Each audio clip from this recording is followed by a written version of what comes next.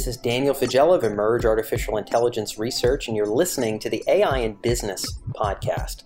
I sometimes get friendly jabs from our European readers and subscribers telling me that we need to have more European folks on the show. And interestingly enough, we do. We do have European folks on the show, and that's exactly what we're doing here on the program today. And oddly enough, I'm also on the phone with European folks multiple times per month, usually our customers. Emerge Plus is our big kind of library of AI use cases, of AI white papers, and our ever-growing library of AI best practices for finding AI opportunities, for measuring AI ROI. This is sort of our flagship offering at emerge.com/plus. And oddly enough, Europeans, as a percentage of our Emerge Plus subscribers, are very overrepresented.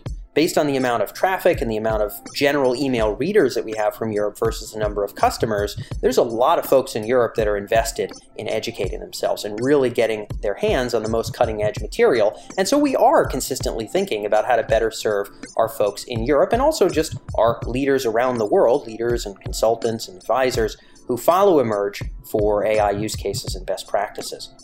I think an optimist would say that the number of Emerge Plus subscribers we have from Europe is a real good sign that Europe is hungry to learn, is picking up things quickly. They obviously have many of the greatest educational institutions in the world, and I think it's evident in terms of some of the new and exciting startups that are coming up in Europe that hopefully AI is going to bloom and blossom in many ways as it has in some of the tech cities in the United States. But I think the story is somewhat complicated. There are some challenges to AI adoption in Europe, and some of those challenges are things that we'll see here in the United States as well. We bring onto the show this week Lars Joachim Nielsen. Lars works in advanced analytics and big data with Inmeta. Inmeta is a 200-person consulting firm based in Oslo, and Inmeta has worked with many large European enterprise firms on big data and AI-related projects. Lars speaks to us this week about why AI adoption in Europe is different. And for you, the listener, I think the important point is to tune in for all the myriad cultural and regulatory challenges that might also be relevant for you no matter where you live. I think that some of these things are indicative of what enterprises have to wrestle with generally. As a consultant, Lars has gotten to see a lot of companies, and so I think his perspective is prescient, and I hope that you learn a lot from today's interview. Also, if you haven't yet learned about Emerge Plus, you can go to emerj.com/P1. That's P as in plus and then the number 1, and you can learn more about our full AI use case and white paper library, as well as our expanding library of AI best practices and frameworks to help you make the business case for AI. Whether you're an internal innovation leader or an outside consultant, if you need to convey the value of AI to leadership, Emerge Plus is the best tool for you, and you can go to emerj.com/P1 and learn a bit more. Without further ado, let's hop right into another European guest for those of you who are European listeners and send me jabs every now and again, Mr. Lars Joachim Nielsen with Inmeta here on the AI in Business podcast.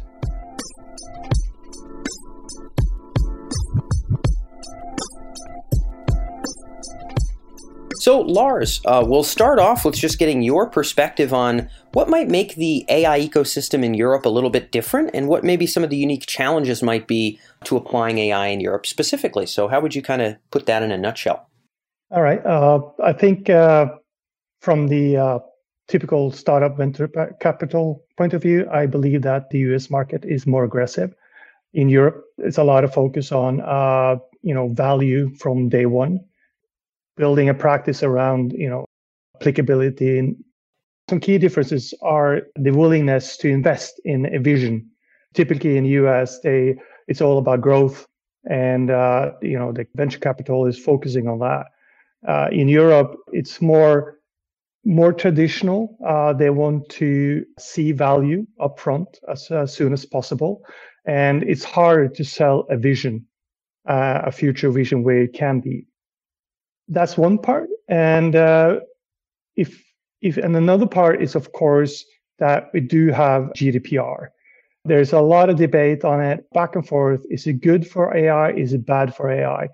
Actually, I believe both sides are correct. I think it's good to have drawn the line somewhere and then rather evolve from there on. I think actually that has created a lot of awareness for businesses on how and where AI can and should be applied.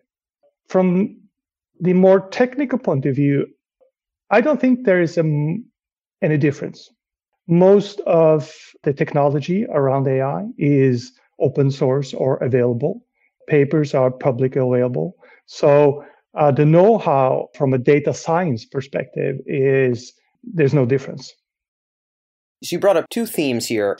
Almost everybody's talked about GDPR thus far, so obviously it's a pretty serious matter. You also talked about kind of the appetite for risk. So, we really want a sure thing. We're not really looking for a big pipe dream where we have 100 times payoff, but we have very risky odds. We're not as much interested in that.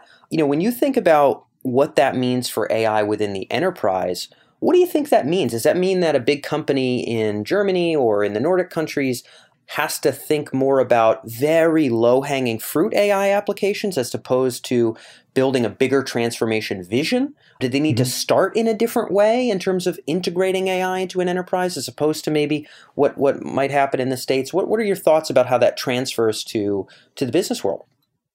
It's a good question. And I think when you start on the journey, you want to be AI enabled or have widespread adoption.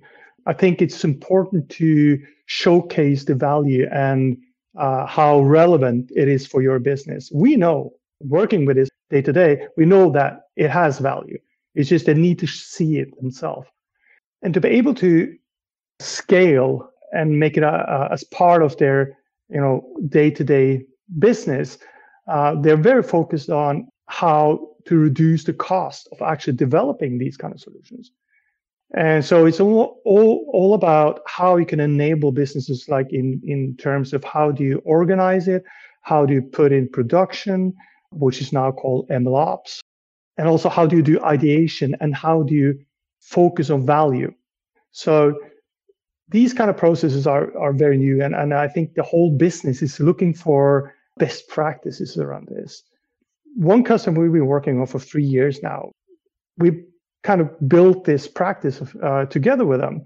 And we have run over, I think it's close to 50 pure machine learning projects just for that business. And they have 20 or 30 of them in production. But you can't start with saying this is going to change and this is going to, you have to rethink how you do your job. You can't sell that. You have to show them. And then it evolves into that. And to get that traction, you can't sell high-end solutions. You need to sell a process. So I think that is actually something a lot of businesses are working on, trying to how can we actually succeed in widespread adoption. Do you think that maybe it makes more sense for European enterprises to consider sort of what are the existing precedents of use? Is it maybe even more important for a European company to know, hey, who else has already done this? How has the process gone? What are the steps involved? Like, is it more important to think phasically and to take that kind of approach with the board, with the leadership or whatnot, in that kind of a risk environment? Is that maybe something that you think would be more necessary, let's say? Well, of course, if you want to embark on a journey to become more data-driven, which most companies are not, you definitely need to have some kind of support from the board or the management on a high level. That's obvious. The thing is that a lot of companies in Europe are in the process of digitalization.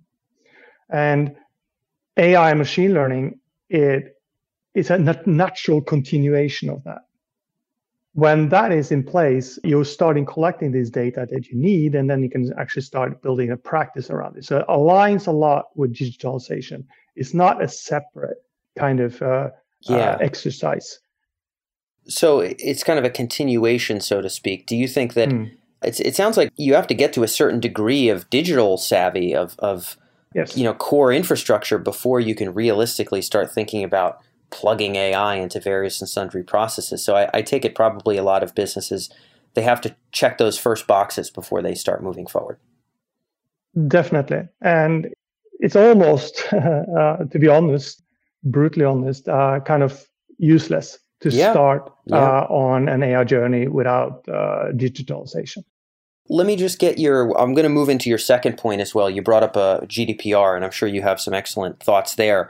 But when it comes to this digitalization and your brutal honesty, which I appreciate, our audience definitely is not here to be excited about AI by itself. If they're going to do AI in a way that's going to lose money, I don't think anybody who listens to this show is all that interested in doing that. So when you mentioned kind of how it could be a waste of time, what do you think are kind of those necessary benchmarks that have to be hit when it comes to quote unquote digital before we move into AI? Because that's a very broad topic.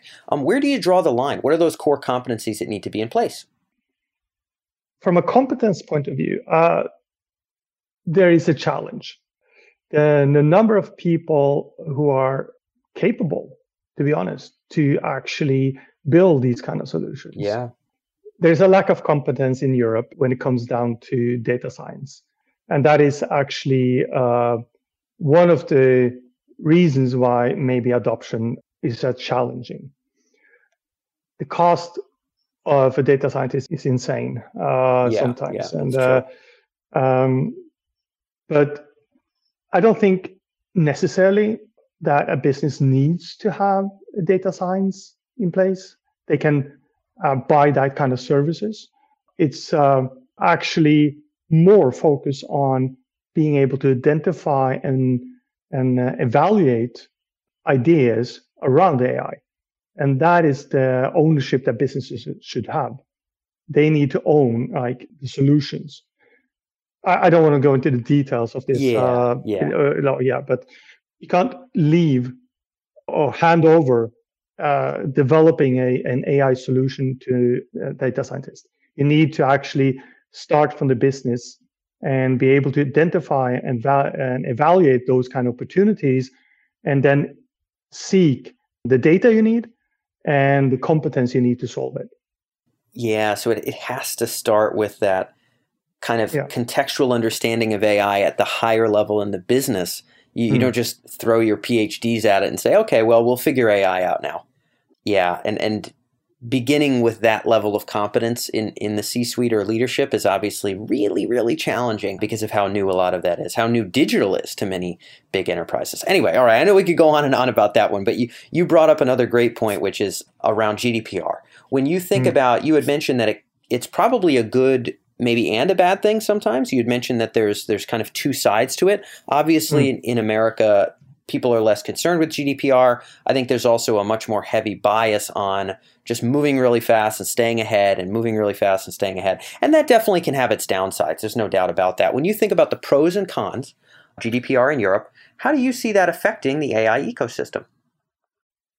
When it comes down to building solutions with AI, you need data, right? It's the fuel. And the quality of the data matters a lot. And have the right type of data at the right level of granularity is important. And that sometimes bumps into GDPR.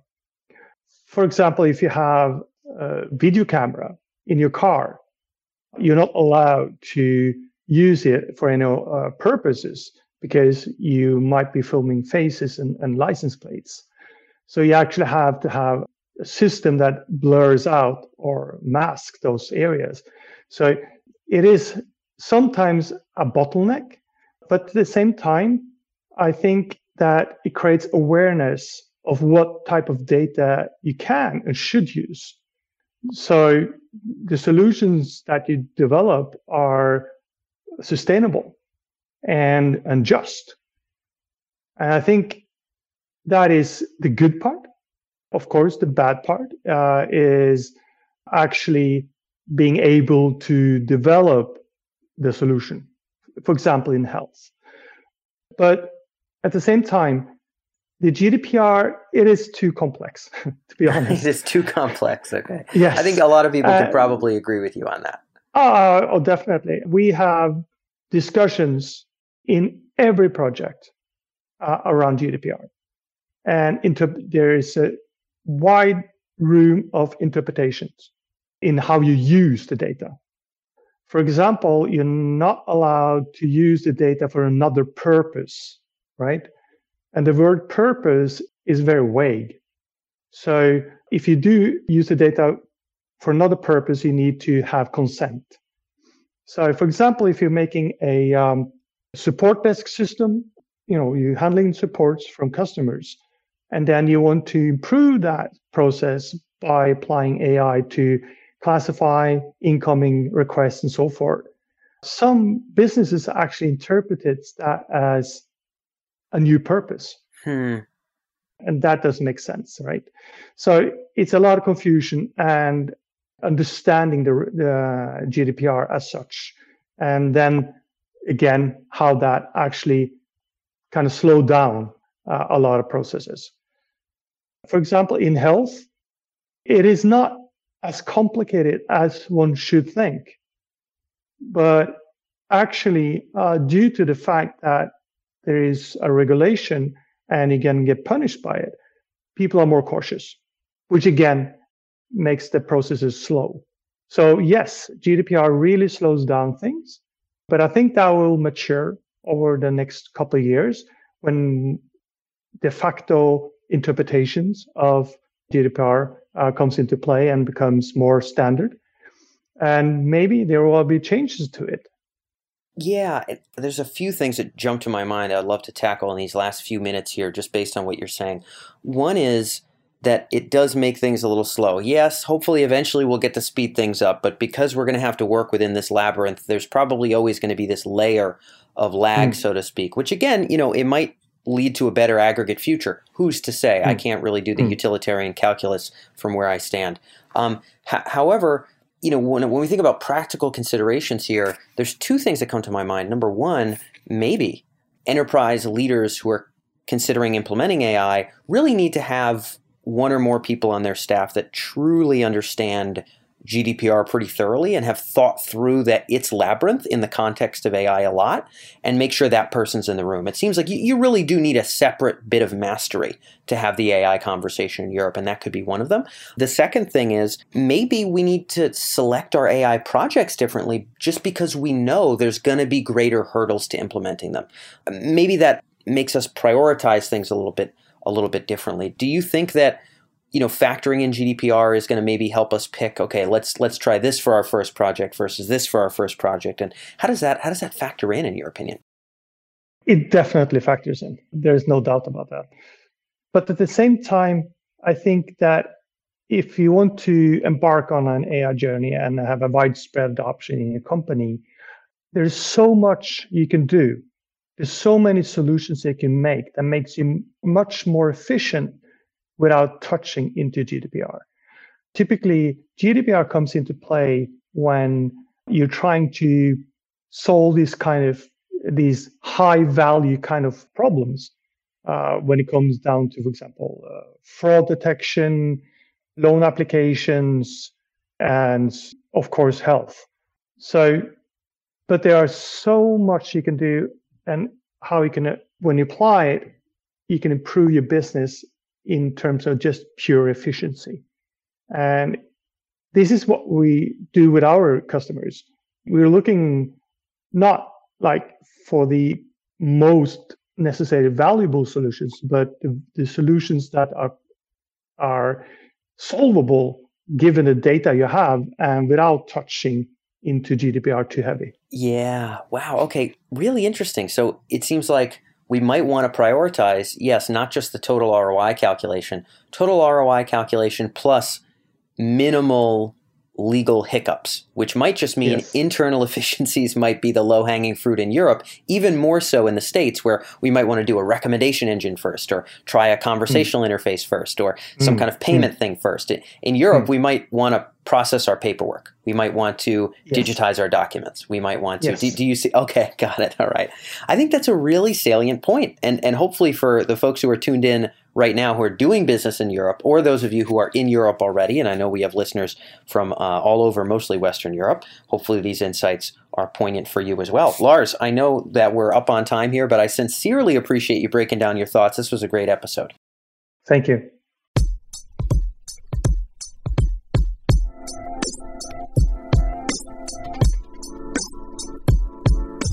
So that's all for this episode of the AI in Business podcast. A big thanks to Lars for joining us, and thank you to you for listening all the way through. Often at the end of these episodes, I'll mention, hey, you should follow Emerj on social media, but I often get a lot of fun and engagement and great ideas when I connect with you all personally on social media. Pretty easy to find Dan Faggella on Twitter. That's Dan, D-A-N, Faggella, nice long Italian name there, Dan Faggella on Twitter, or Dan Faggella on LinkedIn. Be sure to follow me on LinkedIn, follow me on Twitter, stay connected, comment on our material. We've had a lot more engagement on social over the course of the last 6 to 12 months as we've started mentioning it more here on the podcast, and I get my best ideas from subscribers, and so I'd like to get some of my best ideas from you. So be sure to find me on social. That's on Twitter or on LinkedIn at Dan Faggella. Pretty easy to find me. You can Google it if it's tough for you to spell, if you missed it on the first pass there, but otherwise I hope to stay in touch on that front. Without further ado, we'll wrap things up, and I look forward to catching you next Tuesday for another episode of the AI in Business podcast.